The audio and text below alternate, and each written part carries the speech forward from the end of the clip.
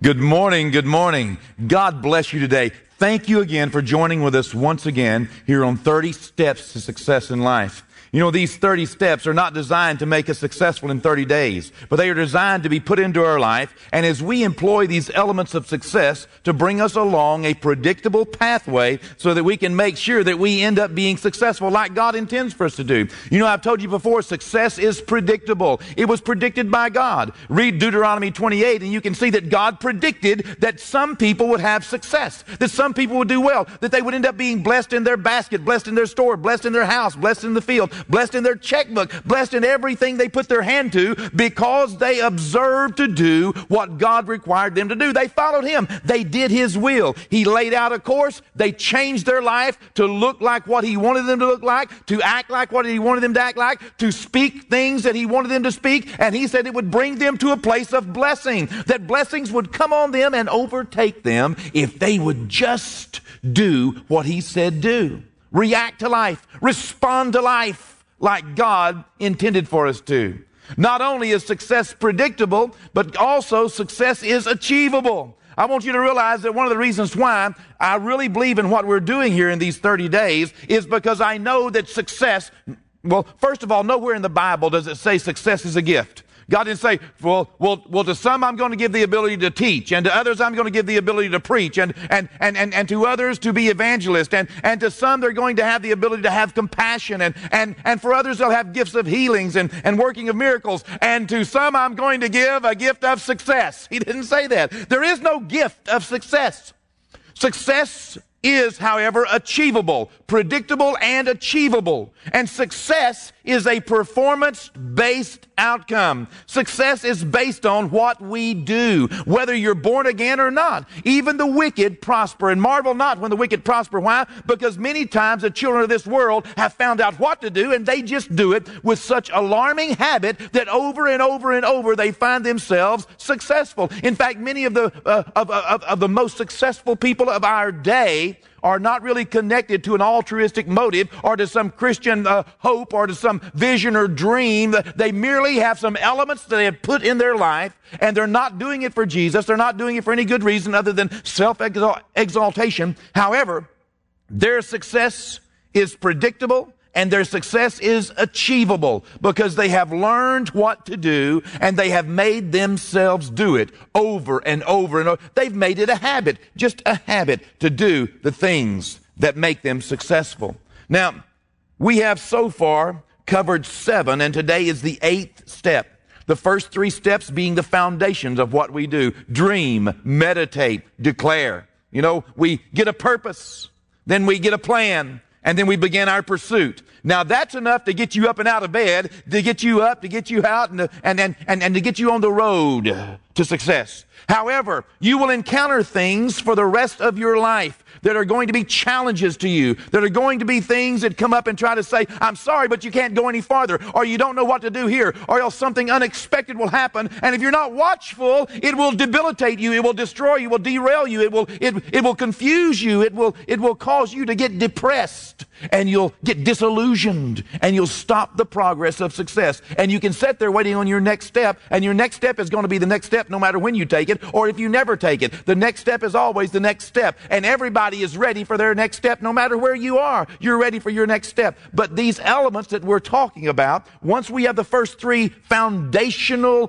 principles down, these steps that we employ in our life are meant to last us a lifetime. We should change ourselves. We should renew our mind and change ourselves, go through a process of transformation to make ourselves habitually the way that we have been describing. You know, the 4th principle that we talked about, the 4th step, the 4th key was relationship. We ought to be habitually taking care of relationships and making relationships. And then there was presentation. We ought to be habitually presenting ourselves to people in such a way that we are promotable, to give God something to work with. And then step number 6 was participation. You remember how important it is to get up, to get over it and to get back in the game, to stay in the game, participate, not sitting over in the corner sulking somewhere, not sitting over in the corner upset and mad because it didn't go the way you wanted to go, but getting back into the game, participating like Joseph. He served where he was. And then step number 7 we talked about yesterday was character. How important it is that we just not have a presentation, that we not just develop a charisma that somehow opens up a door or somehow makes people have good first impressions about us.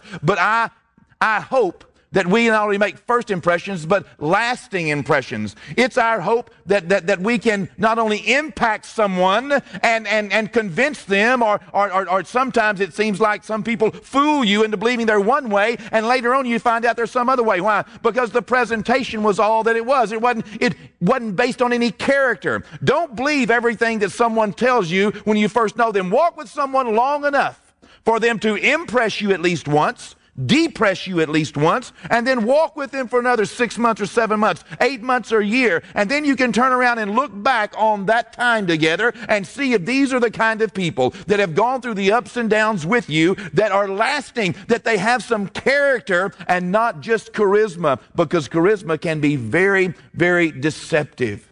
Today we're approaching our 8th step. Okay, this is the brand new week. Our 8th step to success. And today our word for the day is humility. Everybody say humility. Humility. Now this type of humility that I want to talk about is the humility that is the opposite of pride or being prideful. It's this type of humility. It's not necessarily the quiet and the meek spirit. It's the humility that comes to a person by choice often, when they have gone through a humiliating circumstance. What do?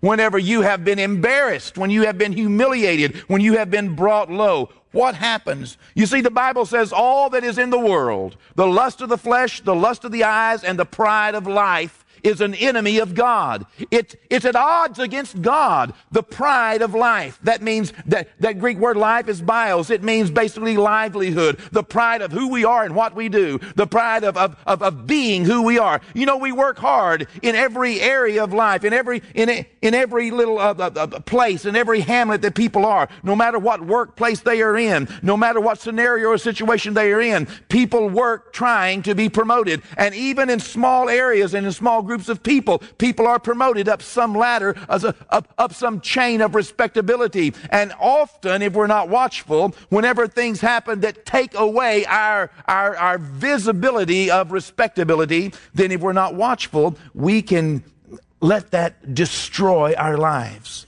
Such was the case with Joseph. Something tried to destroy Joseph's self-image. It tried to take him out. It tried to make him respond pridefully and become angry and bitter at life and just decide that what's the use? Why try? Every time I get up, I just get knocked back down again. And it's wrong. It's wrong. In Genesis, the 39th chapter, this is right after Joseph had displayed his character. I'm not going to compromise my integrity. I'm not going to sin against God, even if no one else knew but me and you. He was talking to Potiphar's wife. I'm still not going to compromise my life. I have character. Yes, I have charisma, but I have character. Yes, I look valuable. Yes, I look like something that you might, you might want. However, deep within my heart, there is a substance in my life called integrity, and I will not compromise it. Well, right after that, you know that she lied to her husband Potiphar and said that he had tried to rape her. Said, Joseph tried to rape me. Well, in Genesis 39, verse 20, the Bible said, then Joseph's master took him and put him into the prison, a place where the king's prisoners were confined, and he was there in the prison. Wow. What a humbling experience it must have been. And the choice was Joseph's. Do I respond out of humility? Do I respond out of anger? Do I respond out of resentment? Do I let this make me bitter? I have been treated wrong. I have been demoted. I have been fired. I have been lied about. I have been falsely accused. I have been wrongfully imprisoned. What am I going to do? Well, we know what Joseph did. He humbled himself. That's something no one else can do. It's a choice. He humbled himself, and God began to exalt him right there in the prison, right there in the difficult situation, right there in the midst of those who could have been pointing fingers at him and laughing at him and jeering and, oh, you thought you were somebody. You see, you never were anything more than just a slave. See, you never were anything. Those people don't care for you. They don't like you. Oh, you thought you were somebody because you were over in charge of all of Potiphar's stuff. You never were anything. You were always just a slave. You're never going to amount to anything. They could, and often they do, especially in these situations, point their fingers and laugh and jeer, and it can be embarrassing to fail. It can be embarrassing to get demoted. It can be embarrassing to get fired. It can be embarrassing to get replaced. It can be embarrassing when things that you once hoped and dreamed and held to and was a source of joy and refreshing in an otherwise very dry desert are taken away from you. Joseph shows us what to do. Why? Because Joseph is a man that's on his way somewhere. He had a dream. He considered the dream most likely all of his life and pondered on it. He declared it. He depended on this dream to be fulfilled. And then he began trusting God every step of the way. And a part of trusting God is that when we have to start over, we just start over. Okay? That's what he had to do. It can be hard to start over.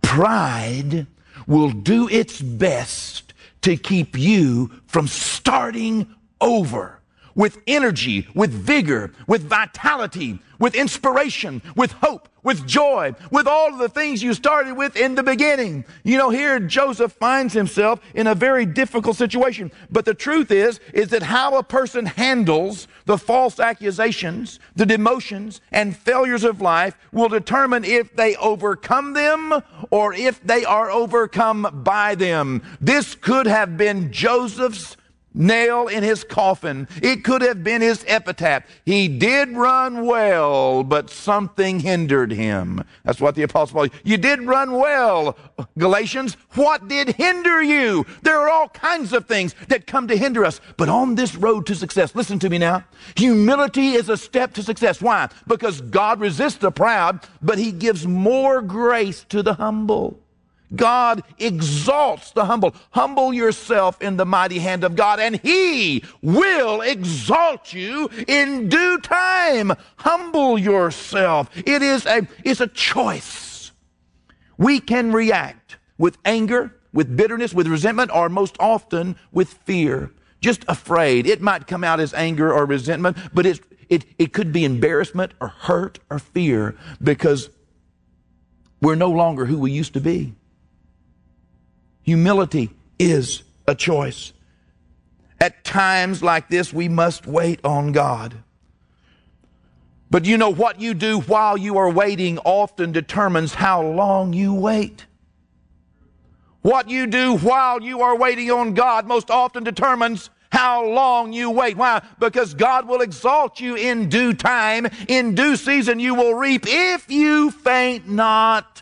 Don't faint in the day of adversity or your strength is small. You have to undergird yourself and gird up your loins with humility and realize that yes, other people may not think much of me at this time, but I know in my heart who I am and where I'm going. And I'm just going to just go ahead and just start again. I'll start right where I am. You know, one of the points that I have shared through the years is something that has a little humor to it, but listen to this.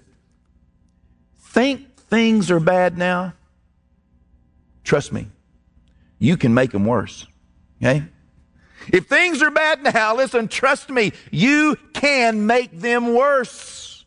Don't allow pride and anger, resentment, bitterness, frustration, embarrassment, fear. Don't let those things captivate you and make you what they want you to be. Choose in times of embarrassment, in times of demotion, in times of failure, in times of firings, in times whenever you were here and you're brought low, whether it was your fault or not, choose to humble yourself and begin again right where your feet hit, even if it's in the place of Joseph being wrongfully imprisoned. You see, no man can change your destiny. God can, don't make him mad, but no man can change your destiny. God is in control. Your future is set, and you have to tell yourself that this is not the end of me. Today is not my end. I'm going to a better place. I have not yet seen my greatest day. We have to gird up our loins. Why? Because success is predictable, and success is achievable, and we must humble ourselves when faced with situations that we cannot change. Situations we did not want, situations we do not deserve, or situations even that we caused. We must talk to ourselves. We have got to convince ourselves that the best place for us to be is humbly in the hand of God, offering to God every day to do with this situation what He will. God has a plan. And it may take you through something to get to something, through something you don't want to get to something you do want. And when those unexpected embarrassments of life come, choose. Don't choose pride. Choose. Don't choose anger. Choose. Don't choose resentment. Choose. Don't choose isolation. Choose. Choose to humble yourself and serve. Let's all say our confession together this morning. Are you ready? Our Overcomer's Confession. For those of you on the net, you can download this confession at www.cotr.com. You ready? Let's read it together. Through Jesus my Lord, I am more than a conqueror. I have the spirit of wisdom and revelation in the knowledge of God. My spiritual eyes are being opened so that I can understand my calling, the wealth of my inheritance, and the kingdom power available to me. I am the temple of the Holy Spirit. No unclean or impure thought can captivate my mind. No sickness or disease has a right to my body. No unholy spirits can seduce or deceive me. The Word of God is my meditation and my answer. I commit myself to God. He causes my thoughts to become agreeable with His thoughts. Because of this, everything I put my hand to will prosper. God has a plan for my life. He will succeed, and I am going to participate. What can you do about your day today? Listen, pray for those who persecute you and despitefully use you or falsely accuse you. Give God space and time to work. Humble yourself under the mighty hand of God. He will exalt you in due time. And when you can't do anything else, listen to me, saints, don't make it worse. When you find yourself in a situation that you cannot change, even by false accusation, wrongful imprisonment, embarrassing as it may be, difficult as it may seem, don't make it worse. Gird up the loins of your mind. Humble yourself under the mighty hand of God. Don't allow those things which humiliate you to debilitate you, because that's their desire. Romans 8:37 says, yet in all these things we're more than conquerors through Him who loved us. James 4:6 says, therefore, he says, God resists the proud, but He gives grace to the humble. Make sure that you are a candidate, always a candidate for the grace of God. That's what took Joseph from the place where he was to the place where he wanted to be, to the place that he dreamed of, to the place that God needed him to be. What took him from here to here was he continued to respond, continued to react to life just like God wanted him to. This morning I challenge you, make sure that as you offer yourself to God, you give Him enough to work with. Let humility be the grace of your life. God bless you. I love you. See you tomorrow.